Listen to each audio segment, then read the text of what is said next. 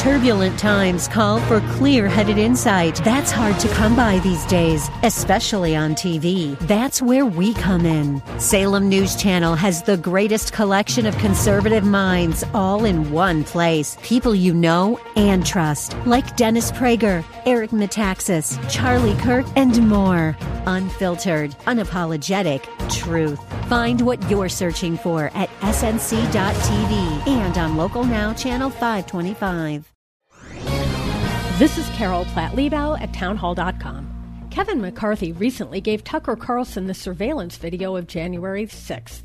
Until now, only selected clips were released by the January 6th committee. Based on them, the left and the media built the narrative of a violent insurrection. But the new excerpts Carlson played raised valid questions about whether the events of that terrible day have been presented fairly to the American people. Many of the violent insurrectionists are shown behaving more like awestruck tourists. The Capitol police officer supposedly murdered by Trump supporters is shown unharmed after the time of his alleged killing. And the QAnon shaman, the face of the violent insurrection, is shown being escorted peacefully through the Capitol. Reasonable people can differ on their conclusions about the sad events of January 6th. But one thing's clear. We still don't have the full story. A full, fair, and prompt investigation can't come soon enough. I'm Carol Platt-Liebau.